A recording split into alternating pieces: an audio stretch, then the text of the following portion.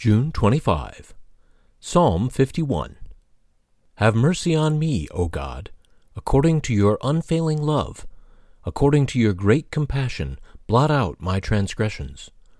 Wash away all my iniquity, and cleanse me from my sin. For I know my transgressions, and my sin is always before me. Against you, you only, have I sinned, and done what is evil in your sight.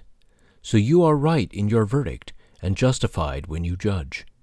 Surely I was sinful at birth, sinful from the time my mother conceived me.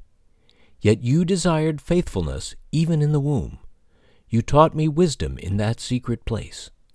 Cleanse me with hyssop, and I will be clean. Wash me, and I will be whiter than snow. Let me hear joy and gladness. Let the bones you have crushed rejoice. Hide your face from my sins, and blot out all my iniquity.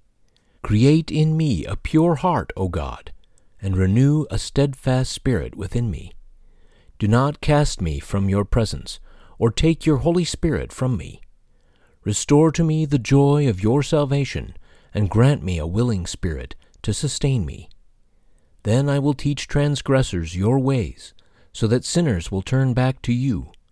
Deliver me from the guilt of bloodshed, O God, you who are God my Savior, and my tongue will sing of your righteousness. Open my lips, Lord, and my mouth will declare your praise. You do not delight in sacrifice, or I would bring it. You do not take pleasure in burnt offerings. My sacrifice, O God, is a broken spirit. A broken and contrite heart you, God, will not despise. May it please you to prosper Zion, to build up the walls of Jerusalem. Then you will delight in the sacrifices of the righteous, in burnt offerings offered whole. Then bulls will be offered on your altar. If God creates all things good, why does humanity sin?